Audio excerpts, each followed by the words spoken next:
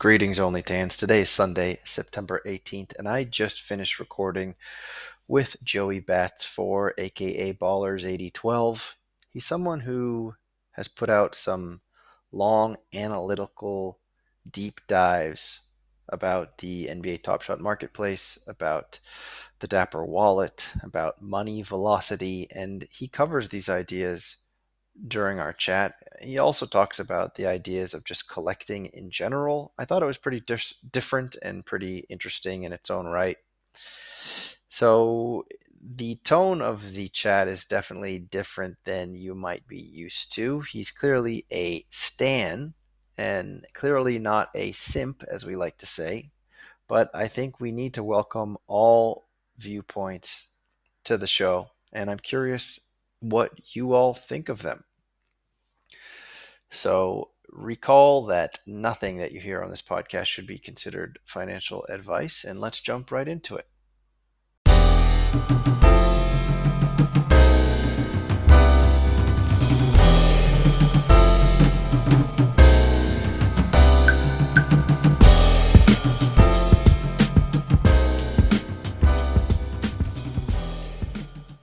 Hello, everybody. How are you? I hope your weekend is wonderful. I hope you're enjoying the NFL. I saw the Jets just recovered an onside kick. So if you're into that, I hope you're enjoying it. Listen, today we have a really important guest. We have someone joining us all the way from Thailand, Joey Bats for. You may have seen his threads in the past where he analyzes the market and the money velocity. I'm sure he'll cover some of these things when we bring him on in a second.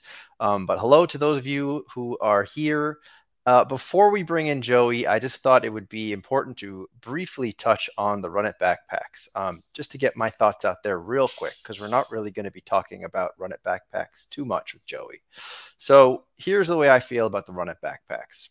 Big picture is that this is a victory for NBA Top Shot. Big picture. The comms is good.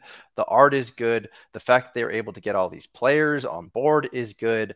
This is all really good. And if you're not concerned about things like supply and the value of the bags that you're holding, then there's nothing to worry about here. However, if you are concerned about things like that, well, that's where the critical thinking begins.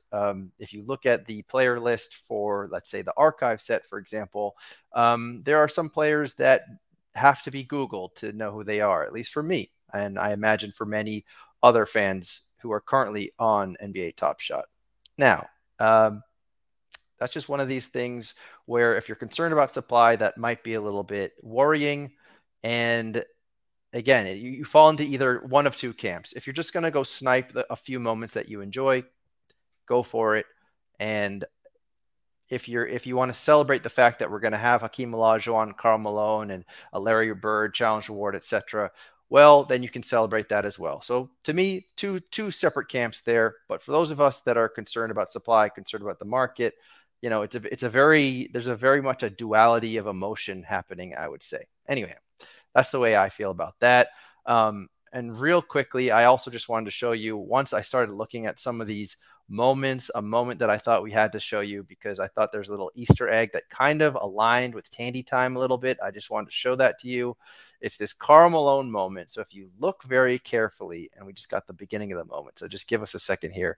But look, is it slow for you guys? Hold on. Maybe this isn't even going to work. Hold on. Hopefully you guys can see this. I don't know. Joey, are you back there? Can you see this? Thumbs up if you can see it.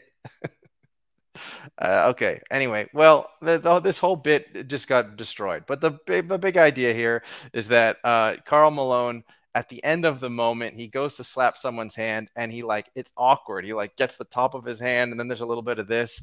So I thought before we bring in Joey, let's just bring back our favorite lost handshake. So I appreciate it. Yeah, man, that was awkward. Fist bump.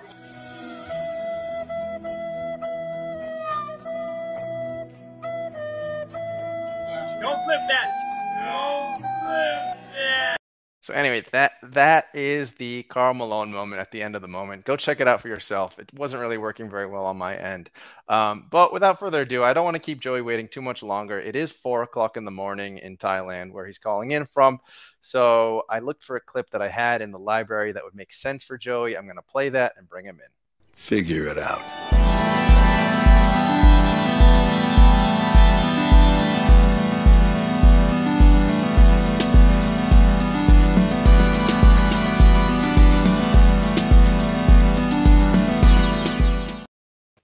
All right, so that is the video dedicated to one Joey Bats, who spends his time writing very long Twitter threads and trying to figure out the NBA Top Shot market and how it works and what are the threats to the health of it and how to make things go well with it. So thank you, Joey, for joining us from Thailand. How are you feeling right now at 4 o'clock in the morning? I'm pretty tired, Tandy. But it's only 3:10 here, so it's not Okay. as bad as it seems. But yeah, no, I've had a coffee. I've had this triple espresso from 7-Eleven, which is I think safe to drink. And I've had a second triple espresso from 7-Eleven, which I think makes it a sextuple espresso, which might not be safe to drink. But So you feel your heart pounding out of your chest right now, I'd imagine. it's a strange feeling. It's a strange feeling, but we'll see how it goes. So hopefully, yeah. Go on. So first of all, Joey, I think you were also commenting on this thread, and I saw that somebody was asking in the chat here, Top Shot, Hot Shot. There was a thread right now that's got quite a bit of activity on it about the idea of trade tickets. And MBL was talking about it, how he doesn't really like the way that trade tickets work, to be using trade tickets as currency. And Top Shot, Hot Shot was asking for my opinions about this. I was curious, though, also for your opinions on this, which was, he sees a problem with gamification of moments.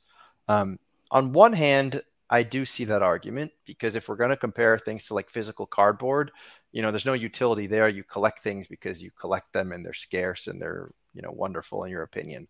On the other hand, I just think that this is something completely different, and you just can't compare the two things, because this is a digital collectible. It opens up opportunities for you to get experiences that you couldn't otherwise purchase, which I think is the sweet spot of NBA Top Shot, or where it should be.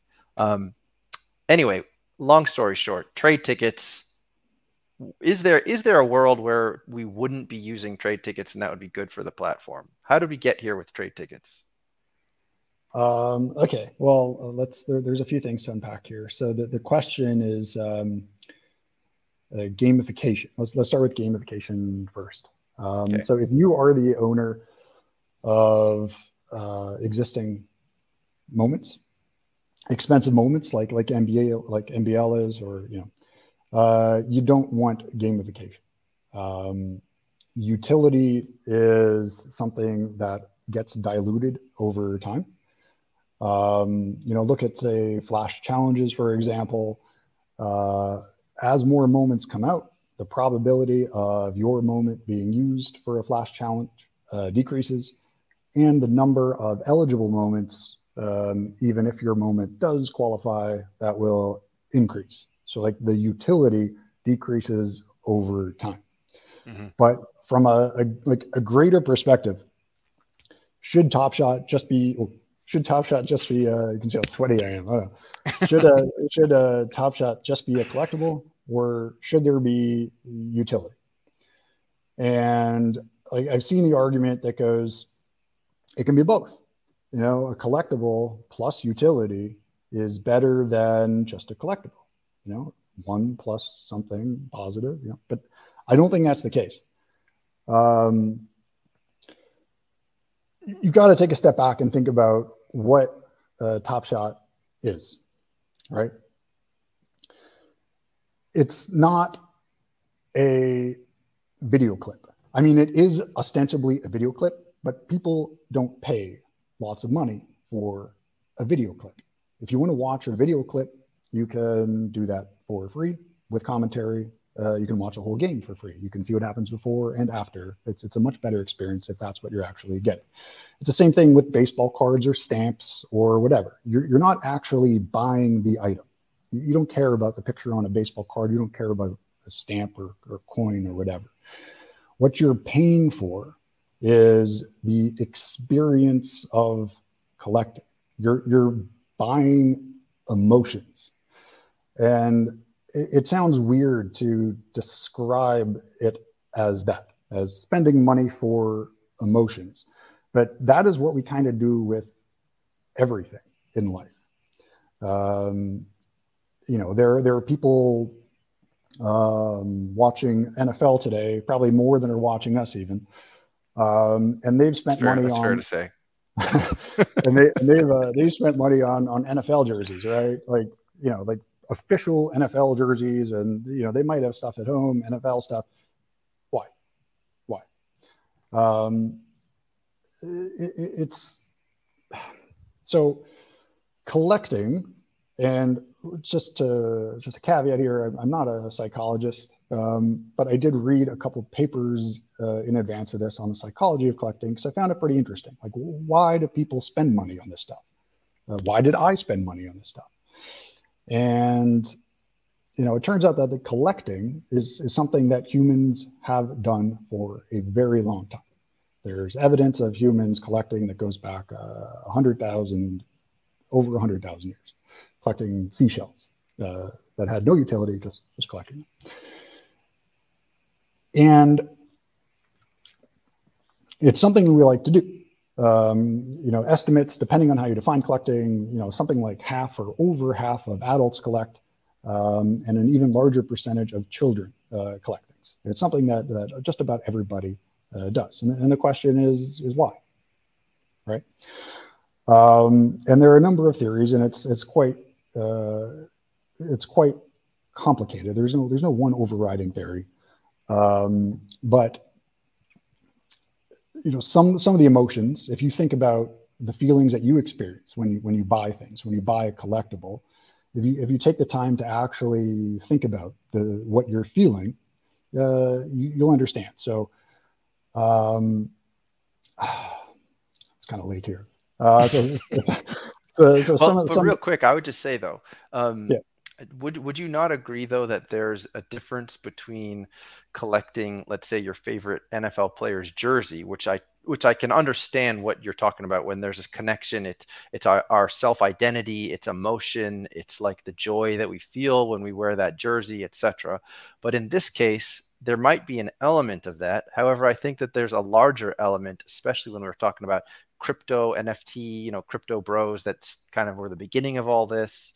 They're like the genesis of NFTs, of NBA Top Shot. Wouldn't you say that there's a larger element of this that is more based in speculation and, I mean, greed? Oh, yeah, no, I mean, absolutely. I'd say like virtually just, I don't know, a very high percentage of the people that got into Top Shot did so for speculative purposes. That's absolutely true. But in order for there to be a reason to speculate, there has to be a product that people want to collect. Because what you're speculating on is that collecting interest will grow. And what the collecting interest is the emotions, the experience behind collecting. And collecting a collectible, there are emotions associated with that change when utility is added. It becomes a very different thing. So, you know, one of the reasons that people like to collect, at least according to the papers that I read, which I tend to agree with, is it gives people a way to create and manage tension. Life is pretty boring without challenges. And some challenges in life, or most challenges in life, are not within your control. You know, what will go on at work, you know, whatever. With collecting, you can set your own goals that are just within grasp. I want to collect this thing and that thing and this thing, or whatever. And when you do, unlike with other things in life, you have pretty clear feedback that you have attained your goal. You know, you can do a good job at work, but you're not really sure if you did a good job at work. You can, whatever. What Top Shot has done is change that collecting experience. So that, you know, because it keeps changing the rules, but by adding gamification, you're no longer, you know, if you had collected for one purpose, and then gamification changes the value of your items for a reason that you didn't expect, that is a negative emotion. You're upset with that. It becomes something you don't want to collect. Should have done this. I should have done this interview earlier.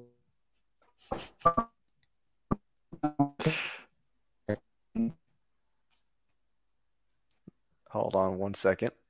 I can't tell if that's my end or yours. Chat, let me know. Are we both coming in glitchy or just Joey? Joey might have to refresh his internet connection over there. Let me know in the chat how that's working. Right now, though, let's see. It says connection's fairly good. Let's see here, but I'm not hearing Joey at all.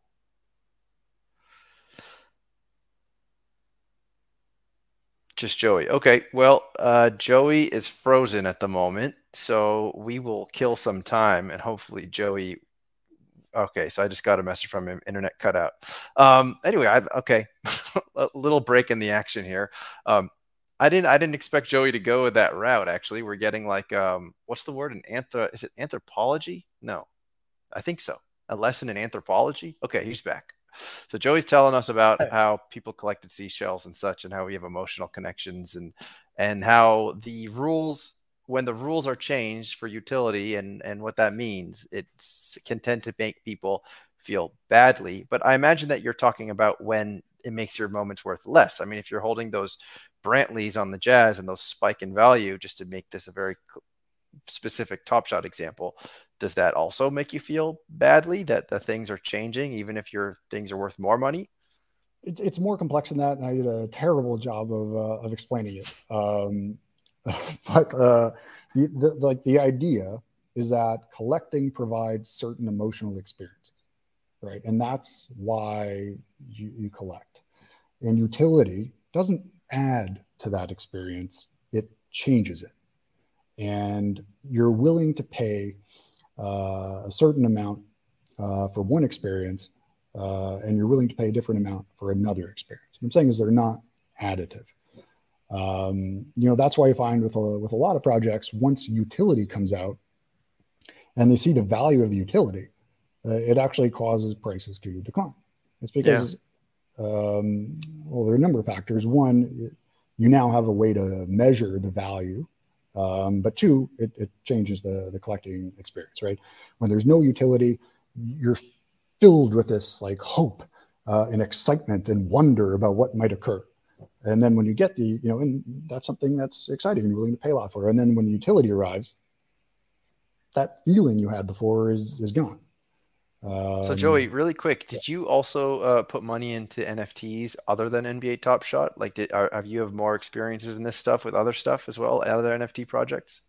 Yeah, well, I mean, a little bit. Well, I know your PFP is a Ballers. I know, so that's one example. Right. So, yeah, I had that, and then I guess I bought a couple other ones that like I got to mint for, or the whitelist for, that went up in value quite a bit, and I didn't sell, and now they're worthless. I think it's a pretty common story. I wish I had sold them. Yeah, that's common. That's a common story.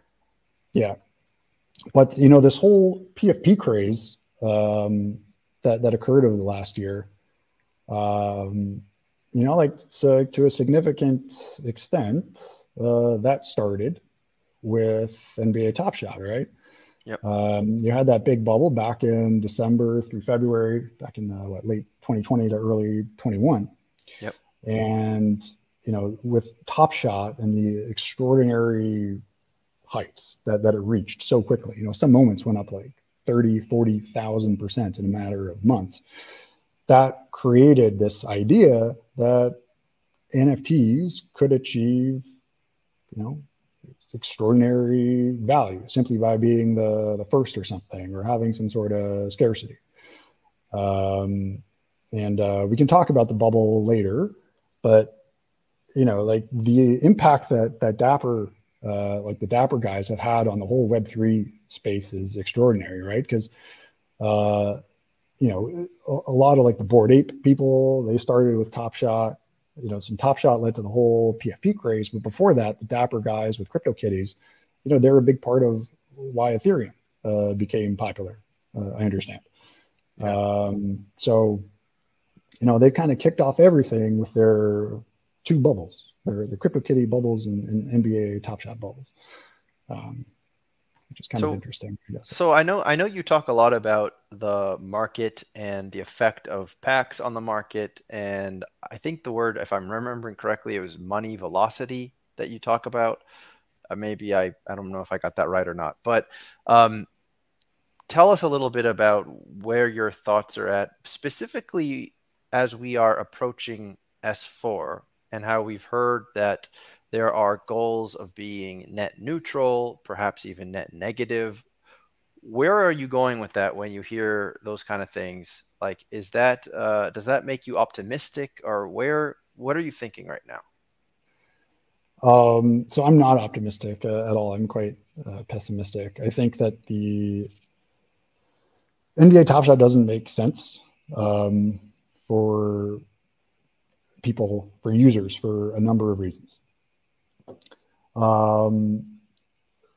The first and the biggest is the pretty extreme conflict of interest between Dapper and users. Dapper earns its money from pack sales and commission, and a lot of that money is sucked out of funds from the secondary market. And as long as that conflict of interest exists, it doesn't make sense to buy Top Shot moments, you know.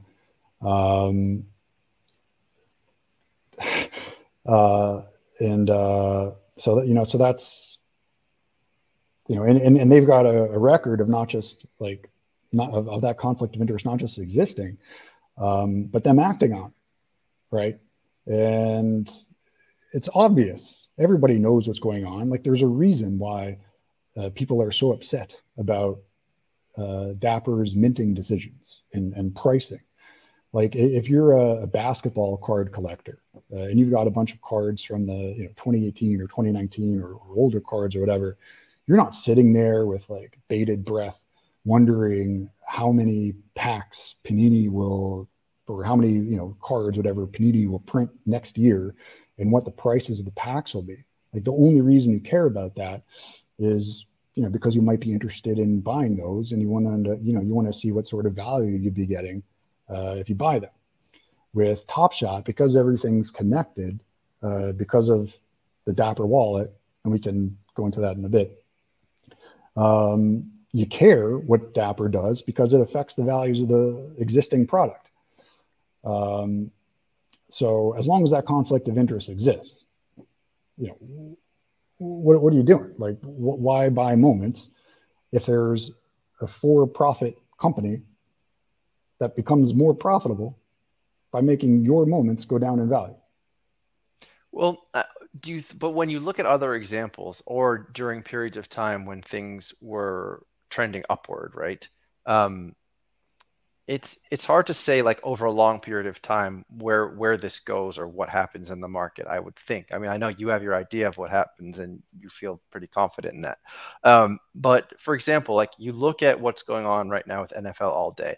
I think it would be fair to say that NFL All Day was able to start their product with some lessons learned already, because those are all people that came from NBA Top Shot. And we're seeing that the NFL All Day market hasn't suffered some of those missteps around supply, and we're seeing that values are doing pretty well in that example. So do you think that this is a case where you would apply the same type of thinking, let's say, to NFL All Day, the fact that they also make revenue from packs and commissions, and therefore it's the same story for you? Or do you think that that is an example where the pieces are a little bit different, and perhaps Top Shot could also work its way toward a better situation like that as well in the future? No, they're one and the same, right? They suffer from the exact same problem with the conflict of interest. All Day will want to make its money, And that money is going to come from the secondary market, a part of it eventually. So like here, let's talk about how prices work, why All Day is working right now, and why NBA Top Shot has not been working for a while. So on an aggregate level, you've got aggregate demand, which is the total amount of money that people are willing to spend on moments. And then you've got your supply. On the demand side, right? Well, okay. So let's start with NBA Top Shot. Any decision that Dapper makes can have an impact on demand. It can have an impact on supply. So what we're interested in is what change to demand does Enact have, and what change on supply does Enact have. So for overall demand, how do we measure overall demand?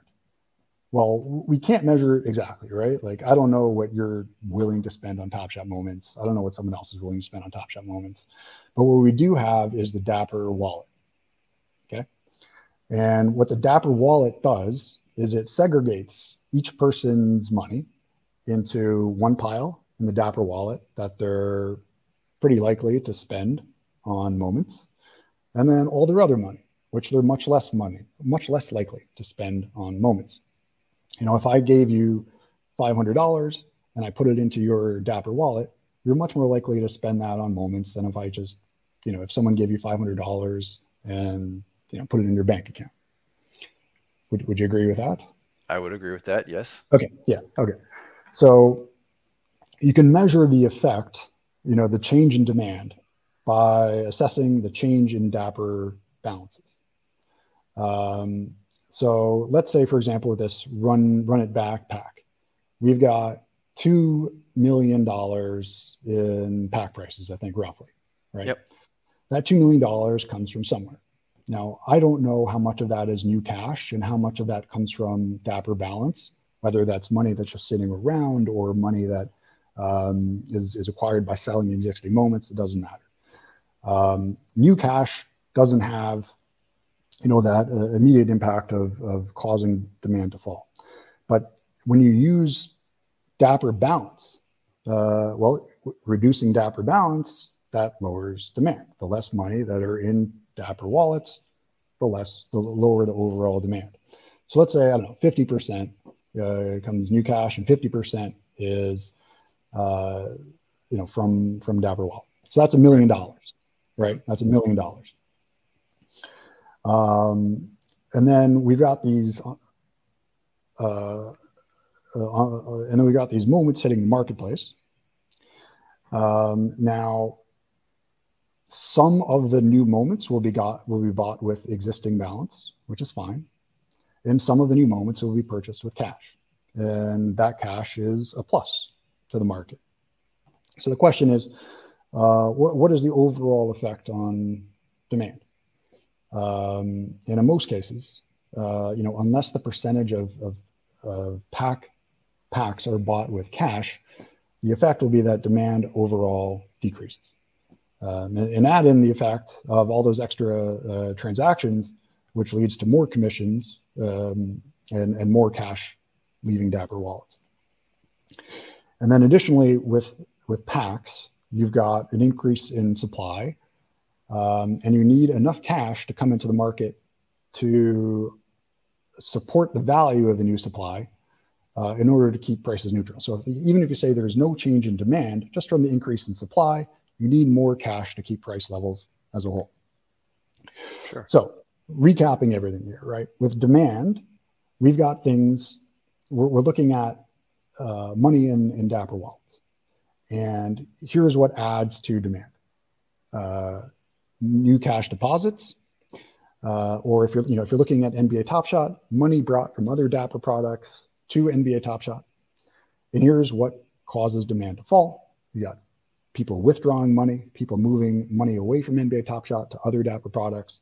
You've got pack purchases, and you've got commissions. On the supply side, you've got moments in the marketplace, I've spoken enough about this, but more moments back. NBA Top Shot or Dapper, it controls a lot of these levers, right? It controls how much cash leaves for pack purchases. It controls commissions. It can't control withdrawals or deposits or money moving between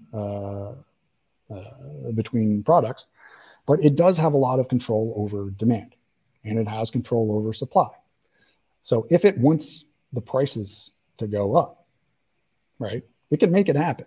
If it wants the prices of NBA Top Shot to increase, what it needs to do is prevent existing money in wallets being used to purchase new packs to go to Dapper. One way it could do that is by requiring purchases to be made with cash. Now that'd be kind of weird because how do you actually prevent people from withdrawing and using cash or whatever? But anyways, what All Day is doing right now, right? It knows that it's got certain amount of money coming in, being moved over from Top Shot and new cash purchases. And the reason, new deposits. And the reason it's going up is because those positives are outweighing the negatives, pack purchases and commissions, and the money needed to offset new supply that it controls. So with either product, they can measure. We see, look, this much cash is coming in. We control most of the outflows. We just have to make sure that the outflows are lower than the inflows. What would you say though, in terms of, because something that I know that I've seen with All Day, although I haven't been very active in All Day, but for example, they're doing many burning challenges, let's say. So like they are aware of the effect of reducing supply to add more. So you're earning packs, but you have to burn to get those packs. So do you think that there's some kind of equilibrium that can exist where it's not this, I don't know, like a tick that's sort of sucking the blood out, but it's more of like, can keep things level, it can keep things more natural depending on what's happening in the day-to-day of the market? So, provided there is cash coming in, it's possible to maintain an equilibrium, right? I mean, Dapper's just got to make sure that it's making the decision so that the cash outflows are less or equal to the cash inflows. And if there aren't enough cash inflows, it can actually send money back out into the market to make sure that that equilibrium does exist. But on burning, I don't think burning is a solution to anything, right? Because you look at burning, and there are two scenarios where people burn stuff. In one case, you burn moments with X value, and in exchange, you receive something of Y value. Now, on the supply side, it's not the number of moments that matters, it's the value of the moments, or the money needed to support the value of the moments. So burning, for example, so it doesn't matter if there are 5 moments worth $10 or 1 moment worth $50. On the supply side, it's the same thing. Now, if you're burning moments to receive something of greater value, that's actually harming the market. Because you need more cash to support that extra value. Now, if it's the other way around, where you're burning, say, $50 in moments to get something worth $30, well, that's helping the market because supply is actually being reduced, but that's not something that people are going to do in the long run, because why would you burn $50 worth of something to receive $30? Yeah. So I don't think burning is an effective solution if people act like rationally when it comes to, or not rationally, but when it comes to the reward. Now, one thing is that people are willing to burn $50 worth of something for something that might have an expected value of $30, but has a distribution where they can make a lot more than 50. People like to gamble. People like packs. It's fun.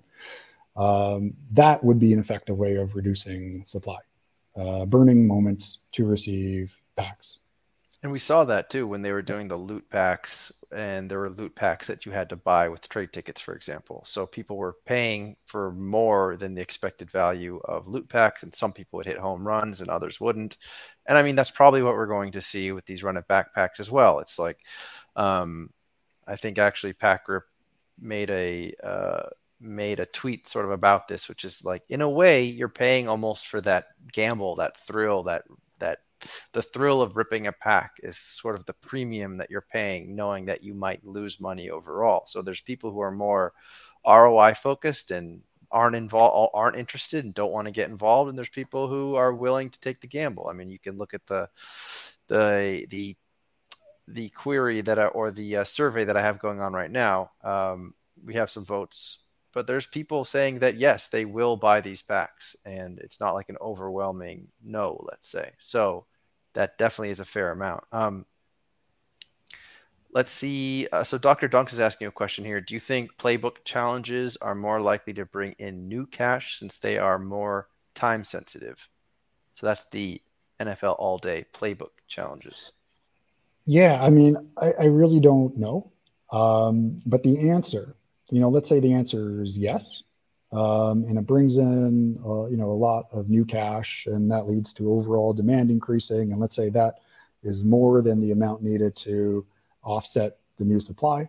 Then what you'll see is an increase in prices. However, that's the short-term effect. In the long run, we know that Dapper Labs wants to make its money. It's got investors, and I'm sure when it went out to investors and made its projections, its revenue is growing, right?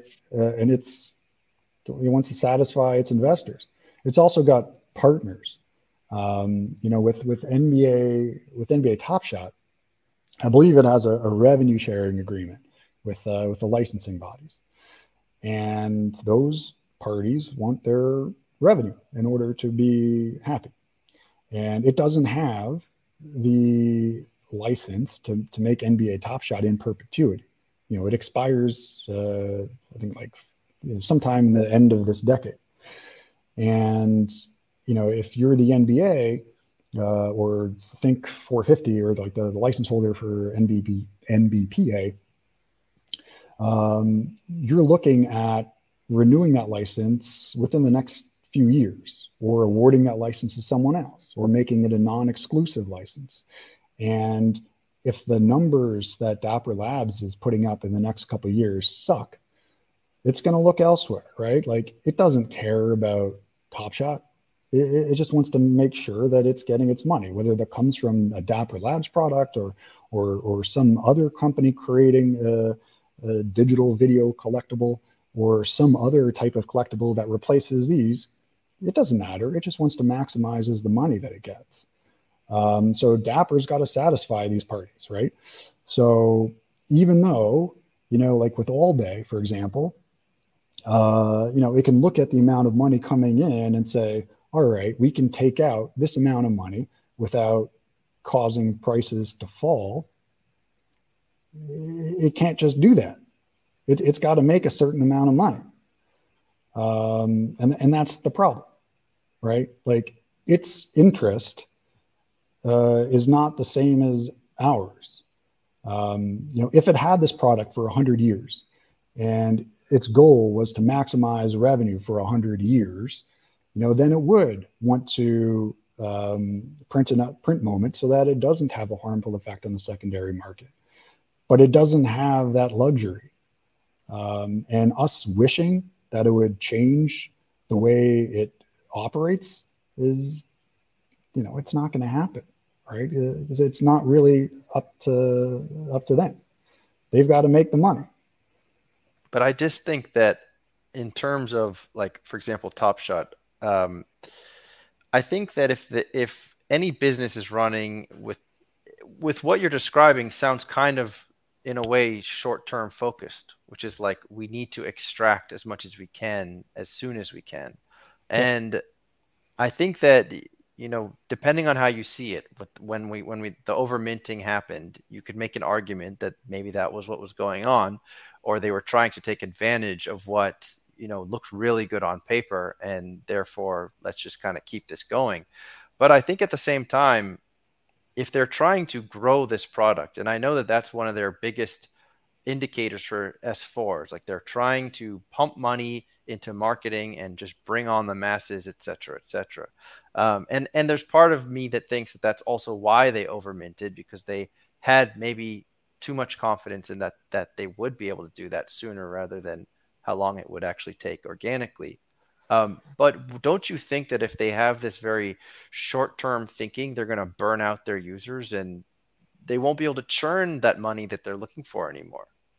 Yeah, I do think that. But then that's why they've made a fortune in the last year, right? Right, but like you said, they have this for like the next decade or near the next decade, whatever it is, 6, 7, 8 years, whatever it is. Obviously, I would imagine they don't want to burn out their user base in the next year, let's say, and then just, you know, lose their biggest customers that quickly. It doesn't make sense to me. Sure, they need to keep it alive just enough, right?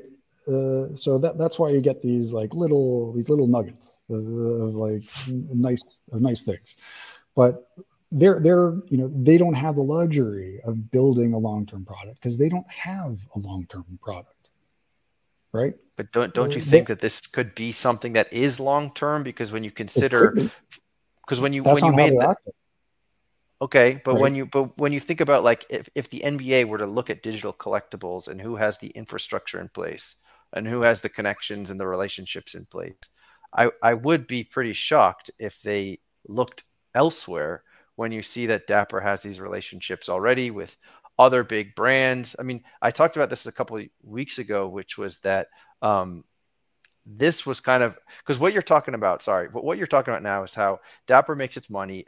The bulk of its money is being made from like selling packs, which is undeniable, right? Then it's like it makes money from the commissions off the marketplace, which was really high back in like February. It's no longer that way. It's by and large, it's all around packs. However, we were seeing these relationships being built with like Budweiser, with Ticketmaster, and that was giving me a little bit of hope that maybe they are able to find other revenue areas, other revenue models, and therefore there doesn't have to be this focus on, you know, pack money, and they could actually make money based on what they've built, this massive logistical behemoth that they are still creating. What do you think about that? I think it got those other deals because of the bubble that it created in December through February. So no credit given to the fact that they have created like the normie NFT. They've created like the easiest onboarding. What Dapper has done is both extraordinary and awful. It's really done both. So again, going back to collecting is this human experience that goes back 100,000 years, maybe more. That's just as far back as the evidence of us doing it. And for all of that time, there have been very few changes to the collecting experience. And Dapper has come in and revolutionized it, right? Like, look what collecting Top Shot moments like compared to collecting basketball cards or any other physical collectible, right? Look at all of like the points of anxiety in a traditional collectible. You've got to, find the product. You've got to find the physical product you want. You've got to determine its condition. You've got to assess its authenticity. You've got to find buyers. You've got to worry about shipping. All these things, right? Dapper made all those points of anxiety. You've got to negotiate with people. Dapper made all of these things kind of go away. And it deserves, lots of credit there, right? Sort of. What it's also done is ruin collecting because of the Dapper wallet. And I don't know if it was intentional or unintentional, but what the Dapper wallet has done is a couple different things. One, it has made new product a direct competitor with existing product because it all comes from the same pool of money. So like, as I was saying before, new cards don't compete with old cards. With Dapper, they do, right? Its new moments compete with your old moments. If you've got a moment that's worth $100 and Dapper comes out with a pack with an expected value of 120 and it costs $100, well, you'd be an idiot not to sell your moment and buy Dapper's product. And Dapper can just keep doing that, right? Like, it can just lower the price, and kind of undercut existing collectibles and just keep taking money from the secondary market. And that's a bad thing. And you can also say that some of these positives that Dapper has done in reducing these anxieties and inefficiencies that used to be part of the collecting experience, that are part of the physical collecting experience, that might be a bad thing. Because, part of the collecting experience is this idea that you have become an expert at something. And, with those inefficiencies and those obstacles make it more difficult to become an expert and also more rewarding. To become an expert at NBA Top Shot, you just got to spend a bit of time on the website. Look at the marketplace, see what's happening, follow Twitter a bit. It's much easier and less rewarding.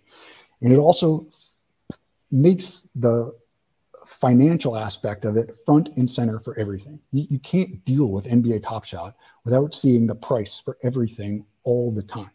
It doesn't work that way with collectibles. So you collect figurines or whatever.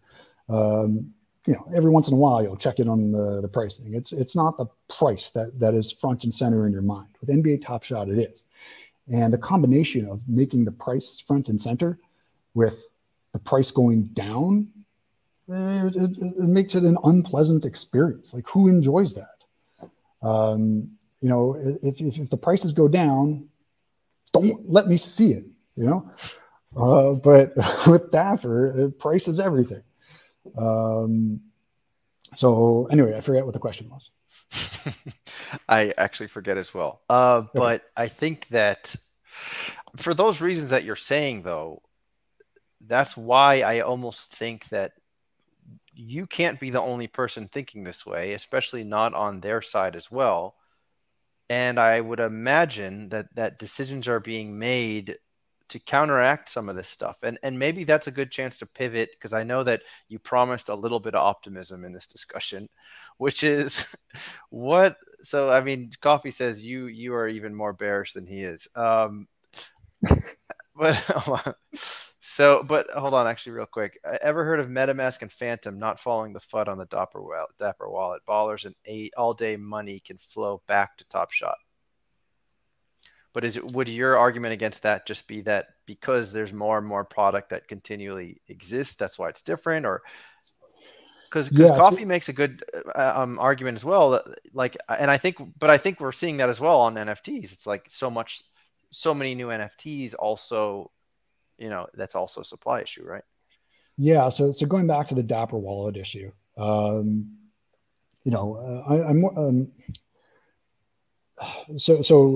used to be that it was just NBA Top Shot. That was the only thing you could buy with the Dapper wallet, and then more products came in.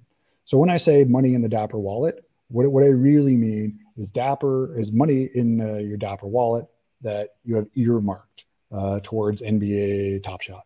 So cash in includes money being brought from that was earmarked from other products and brought into the Dapper wallet and is now earmarked towards NBA Top Shot. And cash out is money that was earmarked for NBA Top Shot and is now being used for all day or whatever. And that's that's another one of the reasons why prices have gone down. Is that's one of the cash outflows, right? Money that was being used for NBA Top Shot now being used for other products. And yes, there are cash inflows too. I'm sure there are some people that have deposited cash, to buy all day moments and then use some of that to buy, Top Shot or change over to Top Shot. What's the net effect? I don't know. Okay. Okay. Yeah. Well, all right. So then hit me with some optimism. Go tell me what's your scenario where some of these things that you're concerned about can change in your perspective. Yeah, so it's tough, Tandy. You promised. So I did promise. All right. So, I don't think that it's a sustainable product with the conflict of interest that exists. Because even if Dapper changes the way it acts, and for the next few years, even, it mints the appropriate amount of moments at the appropriate prices to not have a negative effect on secondary moments. Anyone that wants to invest for the long term has this enormous risk hanging over them that at some point in the future, Dapper will return to the behavior that it's exhibited in the last 18 months. So as long as that conflict exists, it's pretty hard to see a rosy future. So how do we get rid of that conflict? There are two ways, and neither of them I think Dapper is willing to do. The first way is to hand over control of minting decisions to an independent body that is tasked with minting the appropriate amount to balance, based on the amount of cash inflows that come into the market. That will restore investor confidence, and just that act alone would probably increase, cash inflows, and I think would be best for the long-term interest of the product. And I think it would revolutionize collecting. But I don't see Dapper doing that because, it needs to make money, right? Like, what if the independent body comes in and says, hey, look, cash flow is actually negative this year because people are withdrawing more than they're depositing, or people have only put in, $500,000 in cash. That's all we're projecting for the next little while. So, I don't think Dapper is willing to do that. As we said before, it's got partners, it's got investors. It can't just relinquish control over its revenue-making decisions. The second method, which I don't think Dapper is willing to do either, and would also crater prices in the short term, is to remove the Dapper wallet. The Dapper wallet is the reason why new product competes with existing product. But like one thing that the Dapper wallet does, as you mentioned before, we didn't talk about it, is create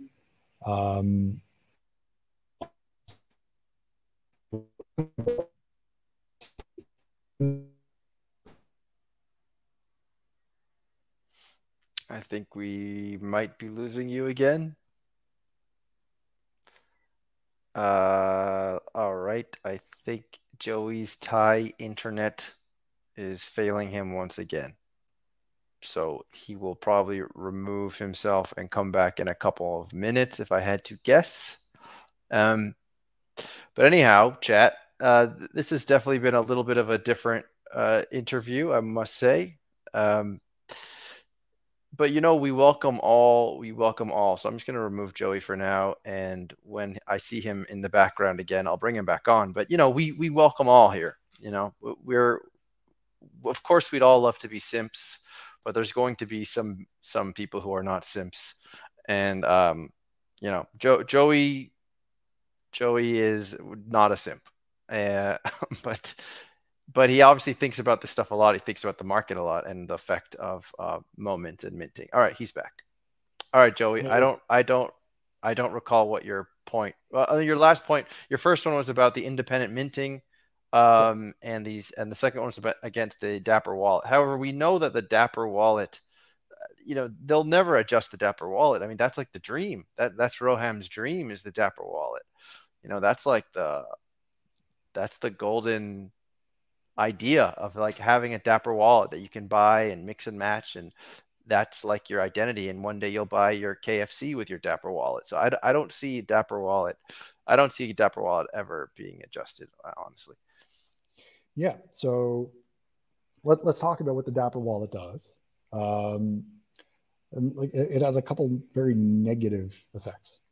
The first, as I mentioned before, is that it causes new product to compete with existing product, because it makes it very easy to switch from existing product to new product. You can just sell the old product, goes into your Dapper wallet, super efficient, and you can buy a new product within a minute or whatever.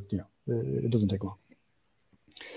The second thing it does is it inflates prices, and it creates this perception that moments are worth more than they are. So let me just explain. Is it possible to share a screen? Yeah, you can share a screen. Okay. Share a screen. I'm curious where you're going with this one, how a Dapper wallet actually inflates values. All right. Well, hopefully this makes sense. Okay. This is actually the first time I've spoken with anyone about, how do I move this? NBA Top Shot. So just getting some ideas out of, like stray thoughts that have popped up in my mind over the last little while, and actually articulating them. Doing that. So hopefully what I'm saying makes a little bit of sense. But can you see this Excel sheet? Yep, can see it. Okay. So what the Dapper wallet does is create money velocity. And what that means is dollars that are put into Dapper or whatever, they end up getting spent more than once. So like if I buy a moment from you for $100, okay, there's a pretty good chance that you're going to spend the proceeds again.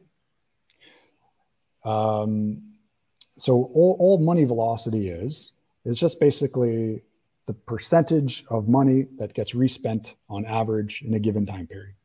So if we say that, on average, 80 cents out of every dollar a person receives, they respent. And I don't know what the actual, like in a given time period, I don't know what the actual number is, but we're just using this as an example to show how the Dapper wallet inflates prices. So quick, can you zoom in a little bit? We got some people that would like to see the numbers a little more clearly. Sure. How's this? Yeah, that looks better to me. Okay, so let's just walk through this scenario where on average in a time period, 80 cents out of every dollar gets respent. So the first person, so let's say I buy a moment from someone for $100. That person gets 95, $5 goes to Dapper, right? Mm-hmm. That person then takes their 95 and so just backing up for a second, I said 80 cents out of every dollar. That's the same thing as, all of it being respent 5 times and then it all being withdrawn. It works out the same. So anyway, and then that person takes 95 and buys a moment for $95. $4.75 in commission goes to Dapper, and so on. And then so that person is $90.25, does the same thing, and we go here. So by the time by the time this person withdraws their money, we've had $100 put into the market. And just from that $100, we've got one person who thinks they have a moment worth 100. We've got one person who thinks they have a moment worth 95. One person who thinks they have a moment worth 90.25, 85.74, 81.75. And this is all with $100. We've got a total of $452 in value, all supported by $100. They can't all extract their $452. Further, we've got out of that $100, $22.62 is in commission has gone to Dapper. So we're really left with $77.38 that's in the market, supporting a perceived value of $452.44.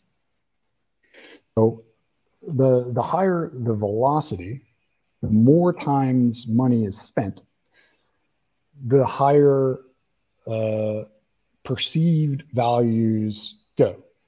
I'm just going to stop sharing there. How do I get back? Yep, you're back. Yeah. Okay. So as another just like simple example, let's say there's 100 moments in the marketplace and I put in $100.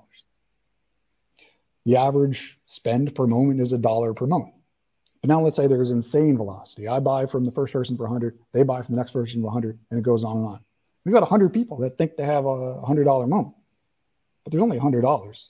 They can't all get $100 for the moment. And that's an effect of the Dapper wallet. With physical cards, when you receive, well, there are two things. One, you receive money that doesn't go into a special pool for buying more cards. That just goes into your general funds.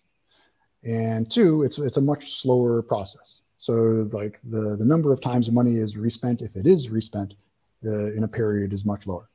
So by increasing the money velocity, the number of times each dollar is spent, it creates this perception that there is tons of value, while at the same time turning the money that is put in into like a very large percentage of commissions for Dapper and leaving this large perceived value with a small amount of cash to actually support those values.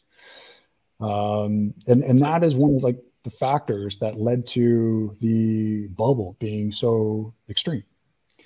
Now, if you remember, we're talking about demand and there being those cash outflows with commissions and packs, but mostly packs here. During the bubble, those cash outflows were restricted and withdrawals. I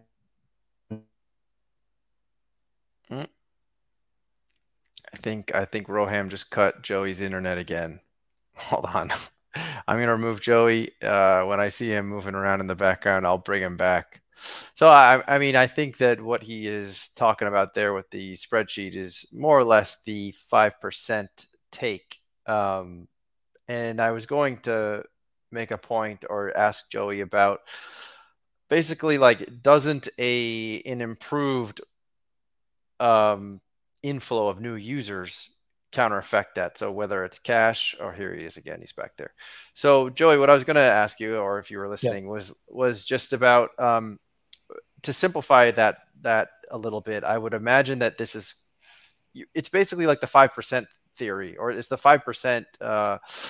The 5% out of every sale is you do that enough times over and over again, and that's kind of what you're describing. But I think you're describing something beyond that, which I've never given much thought to, which is the fact that everyone still thinks that they are these larger values than what they are, thanks to the 5% that's coming out over and over again.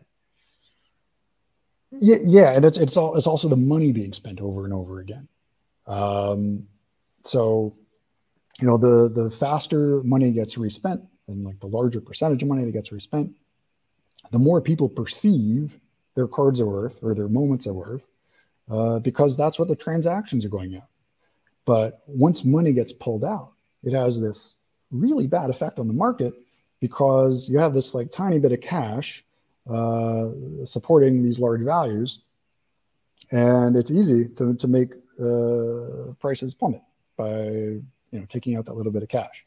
If the money velocity were 1, if money didn't get respent, then if you've got $1,000 worth of moments, there's $1,000 to support it. $10 comes out, it's down to, there's $990 to support it. It's not a big deal. But if you've got a velocity of $10 comes out, well, that's $100 effectively that is being pulled out of the market. Anyway, does that make sense? I think so. I think so. It does involve a little bit of thinking that I probably need to like sit and think to myself for a few days about this. But I think that when it all boils down to more or less is it boils back to that cash issue, which you were talking about, which like you have to support values, you need more cash coming in, more users coming in.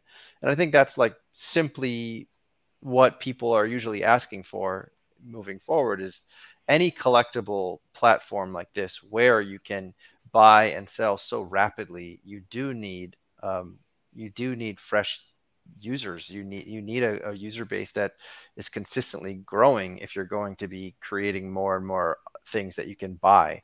And I think that like if physical cards, for example, we've seen those dip as well. Physical cards which don't use a shared wallet or anything like that. So I don't know, something just to think about. I don't know if it's related directly to the Dapper wallet, although I do think that you do have some of what you're saying does make sense. But I do think that there's also these other just things at play as well, because you can compare them to other. I mean, look at like the watch market, look at the physical card market, these are all also other collectibles that we are also seeing the ebbs and flows of the market. Yeah, sure. I mean, money comes out of any market, prices are going to go down. But I don't know. Like if you look at like the Luka Doncic, I had looked at one moment just as an example. The Series 1 was like 35.84 mint or something. Okay. Whatever one it was. That was regularly selling for $4,000 in February of 2021. And, recently it was in, the $100 and something range. That's like a 97% drop. And it's not the only moment like that. There are tons of moments that have dropped, like just a massive, massive percentage in value from their peak. That's not the case with other collectibles. Sure. But we have seen that with other NFT collectibles. Sure. So it's not independent to the NBA Top Shot, is I guess what I'm trying to say. It's as you said, you're holding some NFTs, as am I, that were worth. It's a digital collectible thing. I haven't given like that much thought to other NFTs, but they probably if like it's probably a similar thing where, well, okay. Yeah, I mean, I haven't really given it much thought, so I don't want to talk about other NFTs. Just like for my thoughts at 4:12 in the morning here. But I know I'll let you go to bed soon. Yeah. But so we have a couple of comments in here. Yeah. So Top Shot Hot Shot was saying Dapper Wallet helps him keep track easier. If it was his personal funds, he would spend more because he only gets monthly statements he never looks at. Tommy G was saying he thinks that players need a bigger cut so they become invested. It's arguable that might be happening on NFL All Day because we do seem to see a lot of player interaction there. Dr. Dunks is saying if Dapper creates a fair marketplace, don't you think they can count on new cash coming in from existing users as we further leverage our investment in the platform? And he adds to that saying, not exactly sure what fair would ultimately entail. Some version that allows those with skill to profit. Okay. My memory's not so good at 4 something a.m. So are we gonna comment on these? I mean, you can if you have anything you want to add to this. I just went by. You went through so fast. Okay, you can actually see the comments on your side too. I think if you just click something on or maybe you can't. Maybe you have to go to the YouTube to see it. Oh, here, wait, comments, got it. Okay. So which one shall we discuss? Top Shot, Hot Shot, Dapper Wallet helps me keep track easier. If it was my personal bank account, I think I'd spend more because I only get monthly statements I never look at. I don't know. I mean, if you disagree that people are more likely to spend money like in their Dapper wallet than their bank account. Okay. Like sure, for some people, I guess it does have a limiting effect. If you're the type of person that would just throw all your money at a collectible. I'm guessing like you don't have a wife or kids to like, monitor your personal bank account. There's, at least for me, and I think for most people, money that's already in your Dapper wallet feels like spent money. There's not really a big psychological barrier to taking that money and spending it on a moment. Whereas money in your bank account, you think about all the alternative uses you have for that money. It's like, I'm going to spend $500 on this when I could be doing all these other things. So at least that's my view. And I do think that's the case for most people. Sure. I think the players need a bigger cut so they become more invested. The players do have a cut, right? Like there's a licensing agreement with Think 450, the NBPA, the NBA, and that money gets distributed to players. Now, if you're talking about individual players, like the money's just not there to make them care. It seems like there have been a few players that have actually invested in Dapper Labs and they've become, and then they've got a stake in making things go well. But if you're just talking about getting like a cut from like sales of their moments, these guys have like mega yachts full of money. Yeah. So if Dapper creates a fair marketplace, don't you think they can count on new cash coming in from existing users as we further leverage our investment in the platform? I'm not sure I understand the question, but if the marketplace is fair, I mean, if you're saying like the minting and pricing decisions are made, keeping in mind the changes in demand, like new cash versus cash leaving the market, and there's some sort of ability to make users confident that treatment of pricing and minting decisions will continue in perpetuity, then yeah, I mean, that would be fantastic. I think a lot of people would come back in a Top Shot if that happened. Yeah. I think that's what a lot of people are sort of hanging their hat on and hoping for. And I would say that's, and I didn't mention this in my opener, but like, that this duality of like this super cool thing that they were able to do with the run and back packs and get player rights and image rights and put out this really beautiful package stuff. Meanwhile, when I talked to Janie a few weeks ago, and not just that, but everyone's general perception about Series 4 is like net neutral / net negative, definitely keeping track of how many moments are getting added to there and making sure we're net neutral, let's say. I had wished that we would have some idea whenever a new pack gets released in S4, some idea of what is going to neutralize this new supply. That's what I personally felt. Yeah, right. I mean, that's the reason why put money in when you don't know what they're going to do in the future, and their track record is making decisions that prioritize making revenue or generating revenue over the health of the secondary market. And then also when it comes to net neutrality, it's kind of weird the way they approach that. I think you mean net neutral, not net neutrality. Or maybe it's the same thing. When I hear net neutrality, I think of like internet rights, but Switzerland anyway. or I don't know. Yeah. But I don't know what I'm saying. Whatever. But, we get it. It's not the number of moments that matters, right? It's the value of moments. So it's weird that, I mean, I guess it's a way of making it appear neutral. But so two things. One, like burning a common and releasing a legendary, there's nothing neutral about that. The money needed to support the new supply is much, much, much, much greater than it was to support the old supply. Sure. Two, net neutral might not be the right move. It depends on cash coming into the market. If there's a ton of cash coming into the market, well, you can generate a larger, you don't have to be net neutral. If there's a tiny amount coming into the market, or there's even an outflow, then you have to be negative. So just being net neutral with like the number of moments, that doesn't accomplish anything. And it's maybe it's just like an easy goal for people to understand. But if your actual goal is to not have a harmful effect on the secondary market, that's not the way you do it. Yeah, I think that the way that most people probably perceive that is that if you can have net neutral plus 30 to 60 million dollars in marketing and DraftKings style marketing on NBA broadcasts, then those two things together might work in to benefit people's bags. Now, my view on marketing is it's kind of like a chicken and the egg situation, right?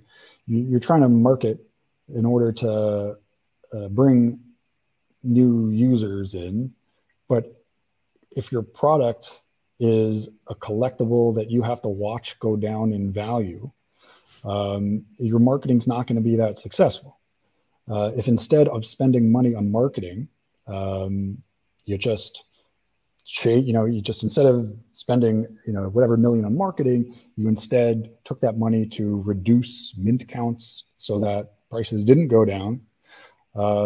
That's your best marketing. Look what happened. If prices are going up or prices are stable, people will come back. Yeah. Although not really, because I didn't want to get too positive for a moment there.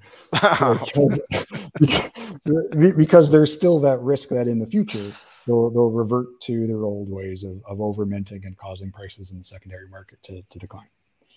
Do you think that if communications were better in terms of roadmap, or because I think that's what the goal was with, let's say, with the previous roadmap, right? And what people are anticipating this new Series 4 roadmap for as well, is to get an idea of how many commons, how many rares, how many legendaries, of how many player, et cetera, et cetera. So like if that was more clear, which you were just kind of alluding, your fear and uncertainty and doubt about the future, let's say, releases of all the different tiers and all the different players, if that was all way more clear, then wouldn't that address your fears?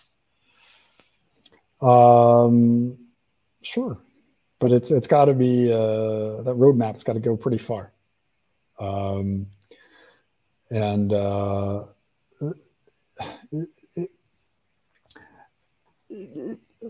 It's risky, right? Making a roadmap that goes out that far, and it might not be the right roadmap. We don't want to create, like if you could choose what happens to prices going forward, like what is the optimal path? It's not clear what is best, but like if you have a fixed path on the supply side, it's either going to be wrong by being like over minting and causing prices decline, and then you're going to have to deviate to kind of rescue the product, or it's going to be wrong in the other direction, where money keeps coming in and prices keep rising, and you create this expectation that the ratio of new cash to supply is going to continue like that going forward, and they're then going to but it's not, right? If new cash is coming in, eventually they're going to want to increase supply, and that's going to create disappointment. So anyway, I think the best roadmap is a dynamic one that is not created by Dapper Labs, and is based on measurable metrics like cash coming into the market. But so if, like, let's say they make that information public, new cash, cash going out, and you say, look, we'll mint within a certain range, and it'll be based on, based on those factors, like the factors that really affect prices. Like I think that would be best, but it's complicated, right? Like it would be tough to clearly communicate, certainly to like people that are new to the product. So I do think the absolute best thing is to hand the product or the decisions over to an independent body that is tasked with clear principles everyone can understand. Our goal is to maximize the long run growth of the product. Our goal is to make minting decisions and pricing decisions so that the secondary demand for the for secondary market moments doesn't decrease. Do that, and I think that's pretty exciting because no collectible's ever done that before. Okay. And I think that's what Web3 is all about, or should be all about, instead of what it is now. But this is like the most centralized collectible ever. It doesn't just control supply for new products; it controls demand for existing products. Yeah. Okay, so we need a dapper overseer or a dapper. I think didn't ESPN once have the ombudsman? It was very not subjective whatsoever and completely objective and just comment on things. And so who knows? Maybe we'll get a dapper ombudsman one day. Sounds like that would make you happy. I think that's the best thing for the product, but I don't know if that is what Dapper wants. I like if Dapper's goal is actually what is best for the long term of the product.